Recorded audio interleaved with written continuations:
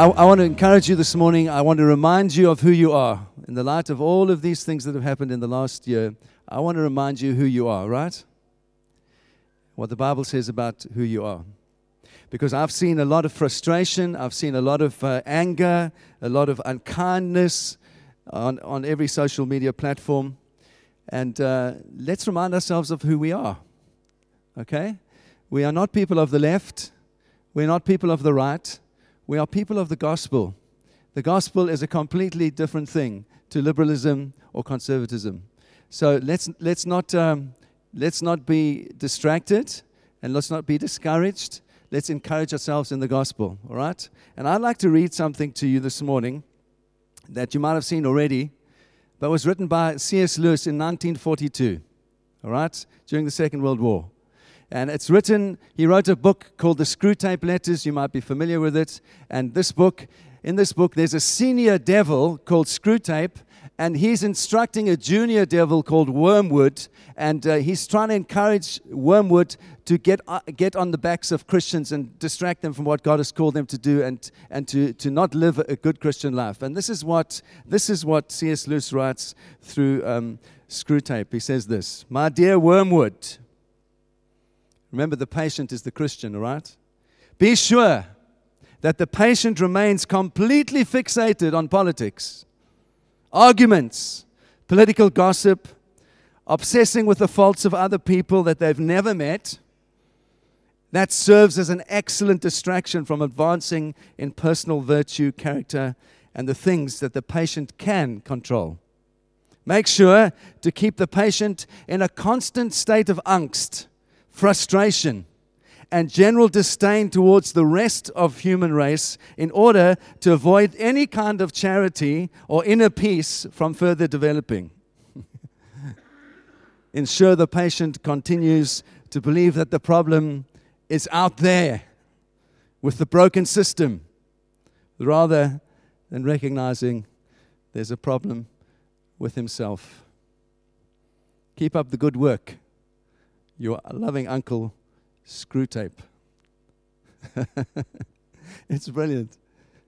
It was written in 1942 during the Second World War. My friends, I want to encourage you this morning to keep your head.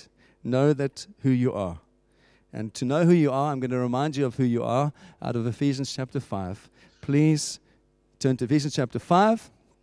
We're going to read 4 verses together, and I'm going to make some comments. All right? This is what Paul says, writing to the church in Ephesus. He says this, verse 13. I'm reading from the English Standard Version. He says, "At one time you were darkness, but now you are light. Walk as children of light. For the fruit of light is found in all that is good and right and true. And try to discern what is pleasing to the Lord. Take no part in unfruitful works of darkness, but instead expose them. When anything is exposed by the light, it becomes visible, for anything that becomes visible is light. Therefore it says, 'Wake, sleeper, and arise from the dead, and Christ will shine on you.' Look carefully then how you walk, not as unwise, but as wise, making the best use of your time, because the days are evil." Well, Paul could have written this today, couldn't he?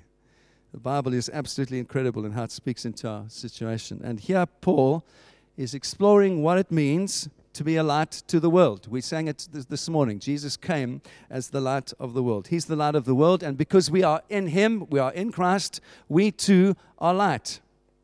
And I love Paul's language here. He says, "Once you were darkness, now you are light. Walk as children of light."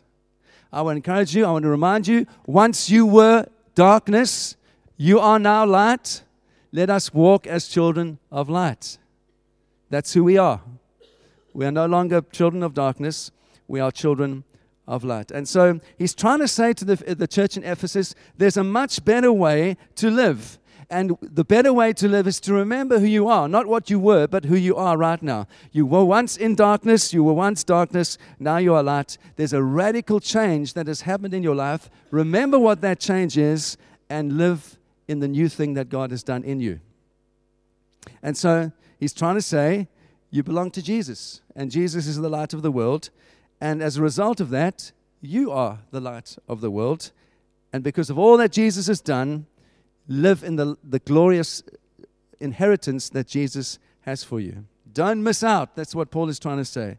Don't miss out here on earth, and don't miss out one day in heaven. You are saved. You are a son. We've looked at these things many times. Those things are secure in your life. Enjoy all of that. And don't let disobedience rob you in this life of what God has for you. That's his general encouragement.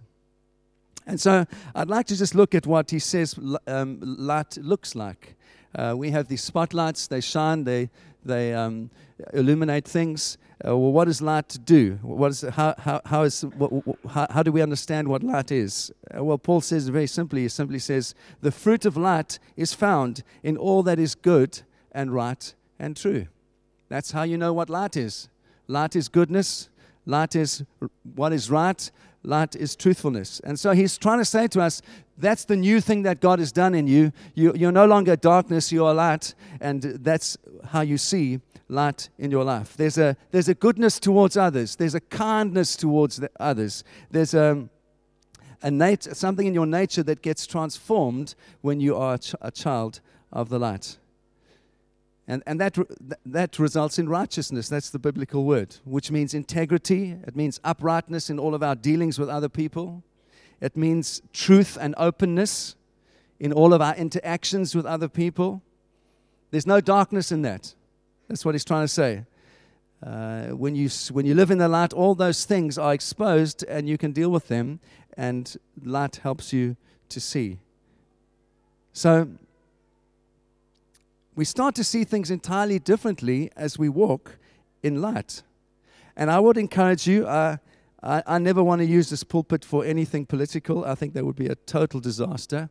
But I do want to encourage you in your own walk, in your own life, that you see how people organize themselves in the world. You see that through a lens of the light of Christ in your life. Yeah? That we don't give into unkindness and frustration and venting anger on people that have a different opinion to us. Come on now. That's not being a child of the light. There are people I know that I love and respect as human beings and as great Christians who voted to leave Brexit, to leave the European Union. And there are those that I love and respect as Christian brothers who wanted to stay. What is my role as a child of the light? Is to respect both of those opinions and to live as best as I can, honoring God in my life. That's what I'm reminding you of this morning, whether it's Brexit or whether it's any other political issue.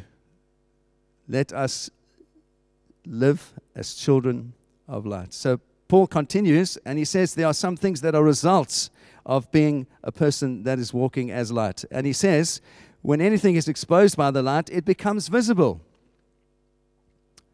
When you walk by the light, things become visible. We can see the spiritual situation around us. Sin is sin. Righteousness is righteousness. When you walk in the light, things become more clear to you. And this is what I find is one of the hardest things to walk in as a Christian. Because on the one hand, the Bible says expose what is darkness, understand what is right and what is wrong. At the same time, Jesus makes it quite clear. He says, don't judge other people. And so we live in this tension all the time. We are discerning what is right and what is wrong. We are discerning what is the kingdom and what is not is the kingdom. At the same time, we are called not to be judgmental of other people. It's an incredible tension in which we live. But it becomes clear as we walk in the light. And Jesus said, I'm the light of the world. He who follows after me will not walk in darkness. And so if we're following after Jesus, surely it means we are trying to walk in the light, and we're asking God's light to shine in and through our lives, through what we say, how we respond, and to we expose things for what they really are without becoming judgmental ourselves. And I don't know about you, but I find the older that I get, the less I have to say. What do I say to Noel? What can you say?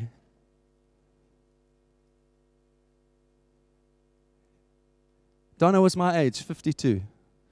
She died 1 week. My friend Adrian, who helped plant this church, he died when we were in Cambodia, age 52. playing with his children, heart attack, died. What do I say to his kids that I know well? What do I say to Shelley? There are no words. We can't. We sometimes just have to keep quiet and offer comfort that we can and trust God to minister to people in a meaningful way. You hear what I'm saying? Why? Because ultimately the world is increasingly unhappy. It's increasingly frustrated. It's increasingly people living for their own point of view and their own worldview, and ultimately they end up hating God and hating each other. My encouragement to you is Paul's encouragement to the Ephesian church. He says, live as lights. I said to Helen, I wanted to get that spotlight and shine it in everyone's eyes. And then she said, no, for health and safety, you can't shine in people's eyes. But just to make a point, that's what Jesus is calling us to live like. He's calling us to live like a searchlight.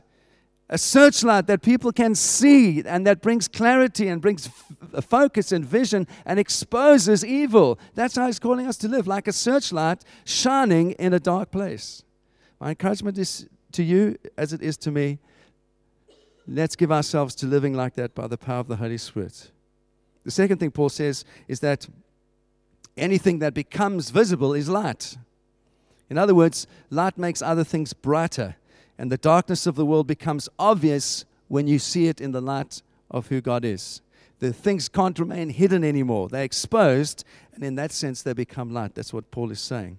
And so, if you wanted to know what the mission of any Christian is, Paul uses a short little piece of poetry in the middle of this letter, and he tells us what our mission is as Christians. This is what we are living for. Wake up, sleeper. That summarizes the gospel. That summarizes our calling. Wake up, arise from the dead, that Christ can shine on you. That's what we are called to do as Christians. That's how we are called to live in a loving way, is to get people to awake from their slumber, their stupor, their sleeplessness, and say to them, Jesus is wanting to shine through your life. Will you wake up? Let me help you wake up. Yes? I love this picture, and I don't know if I've shared it before, but, ultimately Jesus comes to rescue people. Jesus is not so much primarily a great teacher as He is a great rescuer. He is the ultimate rescuer of humanity. And I found a picture that's helped me a lot to understand what Jesus does. We go to the south of France, as you know, in summer, and I love to swim in the sea, and sometimes people get into trouble in the sea. People that are not good swimmers. When someone is drowning, you don't throw them a teaching manual on how to swim and say, my friend, you really need to learn to swim right now. Turn to page 5. There's excellent instructions on crawl there, and actually practice a little bit, and that'll do you a whole lot of good. Learn to swim. You get my point? Sometimes that's what we want to do to people. We want to teach them when actually what they need is they need to be rescued. And Jesus, what does He do? He gets into the water and He rescues you out of out of darkness, out of sin, and He puts you in His kingdom of light. And He says, you once were drowning. Now you're not. You once were darkness. Now you're light. Jesus is the great rescuer. That's why we get to say to people, wake up. Can you see that you need to be rescued? Can you not feel that you are drowning? And we've got to learn to do that kindly. Third, Paul says, in all of this, walk in wisdom. Do you notice that in the second half of the paragraph? He says, we are to do all of that, to walk as children of light, to help rescue people, but to do it in the best possible way, that we use our time wisely, because the days are evil.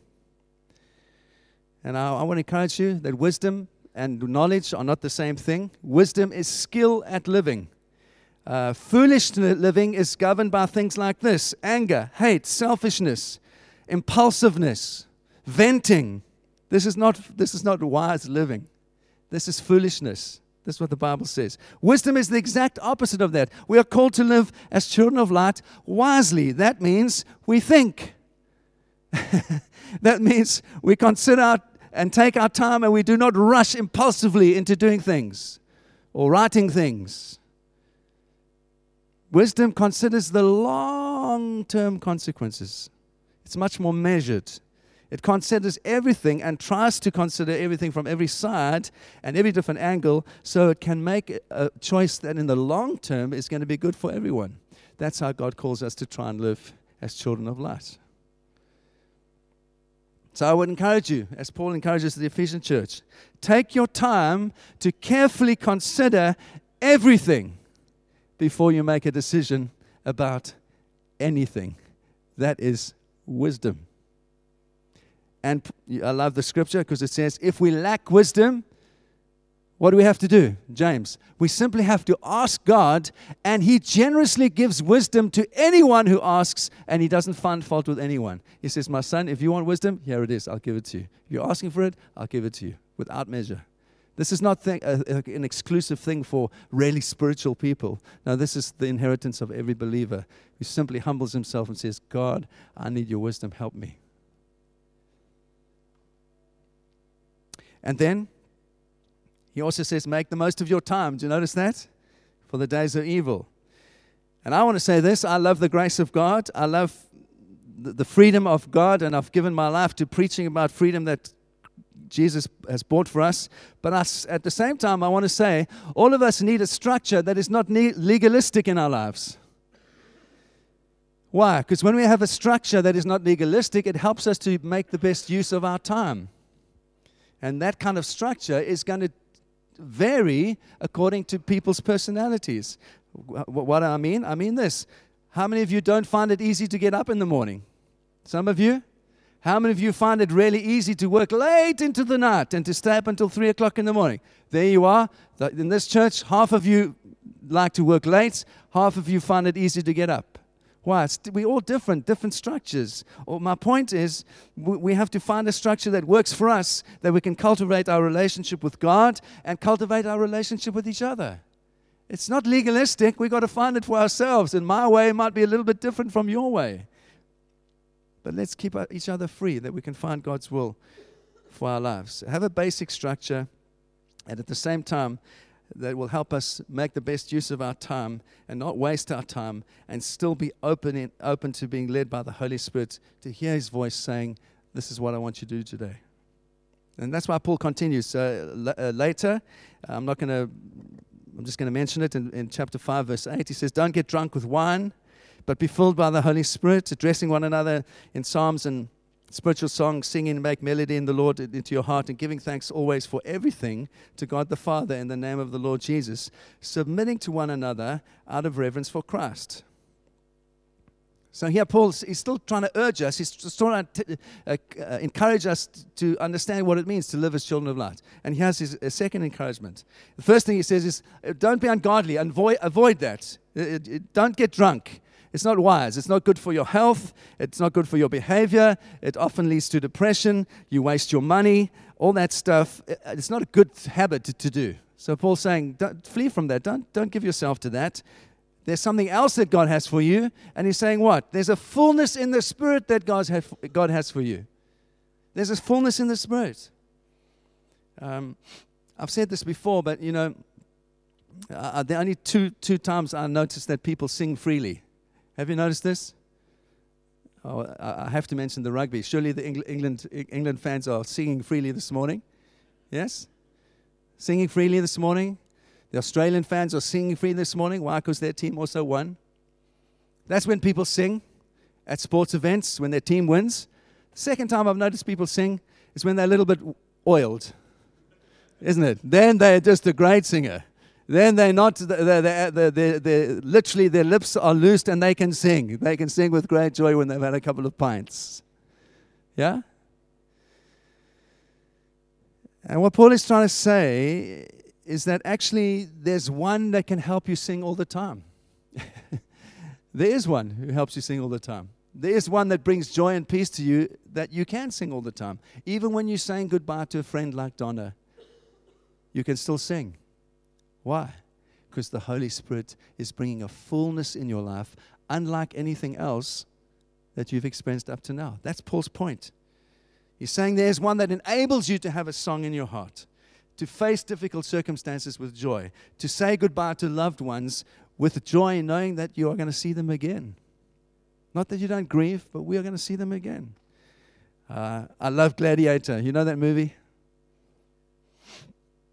And at the end, the final scene is in the Colosseum, and one of the heroes is this guy from Africa, and he's kept the little ancestral things that Marcus Aurelius worships, his little ancestral things. And he takes them and he buries them in the Colosseum, and he says these words, "I will see you again, but not yet." I love that. I will see you again, but not yet. That's the heart of the Christian life. We will see our loved ones again. In a little while, we will see them again. That's why we sing with hope. That's why we sing with joy. That's what the Holy Spirit brings deep in us, that we can live like that. So Paul here, when he says, be filled with the Spirit, he's not talking of a once-off event. He's not talking of what happened, for example, in Acts chapter 2. While they were all together, the Holy Spirit was poured out and they were filled. Or Acts chapter 4, when Peter powerfully rebuffs those that are opposing the gospel. It's Acts 4:8. He's able to speak boldly. It says he's filled with the Spirit. Those are special moments. He's not talking about that. He's talking about an ongoing infilling in your life, a present continuous tense of being filled with the Holy Spirit, to be constantly filled, that there's an ongoing characteristic of your life of joy, peace, kindness, forgiveness. That's what he's talking about. That's what it means to walk as a children of the light. He's not talking about being filled with the Spirit like when Barnabas was sent out with Paul in Acts 11. He's not talking about being filled with the Spirit as in Acts chapter 9, where they said to choose deacons that are full of wisdom and the Holy Spirit. He's not talking about that in that sense. He's talking about this constant, relaxed confidence in our lives that comes because of the Holy Spirit in us.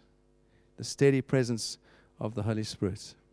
And so, to finish, I said half an hour, and I'm doing well. I've got 5 minutes left. He finishes off by showing us what that relaxed confidence in the Holy Spirit looks like. And he says this, address one another with singing, make melody in your heart, give thanks always, and submit to one another. There you are, 5 aspects of what it shows that there's the fullness of the constant peace and fullness of the Holy Spirit in your life. A relaxed confidence that you are yielded to the Holy Spirit is expressed in the fact that you have fellowship with other people, that you are a person who loves to sing, a person who's always thankful, and a person who gets on well with other Christians. That's what Paul says. That's evidence of fullness in your life of the Holy Spirit. Very practical, isn't it? I'm not saying this to accuse anybody, but have you thought of what singing actually does? How many of you sing at home? Are not embarrassed to sing? That is so wonderful to see. Because singing is something of a deep expression in our hearts of something that people can't take away from us, isn't it?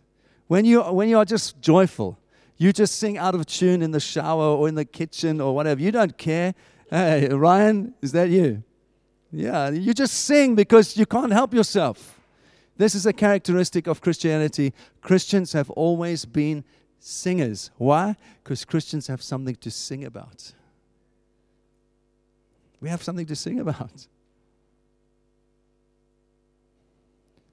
There's this relaxed confidence. I love the story of Paul and Silas in jail. Remember that story? It says they're waiting, they think they're going to be executed, and it says about midnight, Paul and Silas were singing. They were like, God, if we go, we're going to be with you. And they're singing. And God does a miracle and opens the gates. There's something about worship that releases something very, very powerful in our life. And so I ask you, and as I ask myself, can you see those things in your life? Can we together as a church community say that there are things that define this church? Giving thanks always. Making melody in our hearts to the Lord. Singing. Encouraging one another. It says, address one another. Well, I want to put it to you that if we do see those things more and more, it's evidence that God is transforming this spiritual community to be more and more like His Son, more and more like Jesus. And I want to encourage you with that. And then do you notice also it says, a person that is yielded to the Holy Spirit is submissive to others. Do you notice that Paul says that? That people are submitted to the Holy Spirit are happy to be part of a spiritual community,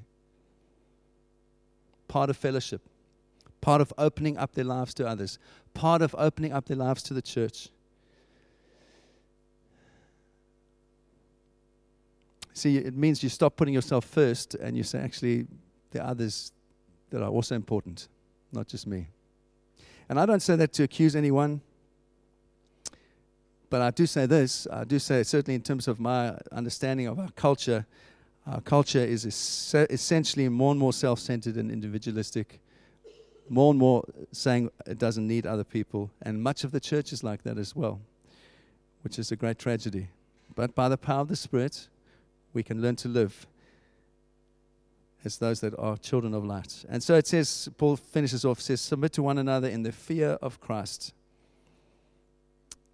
That doesn't mean we're afraid of Christ. It means that we are aware that Jesus wants to live us to live in a certain way. He's got rewards for us. He doesn't want us to miss out on all of His kingdom and what He has for us. And we learn that kind of obedience together. We grow in holiness together.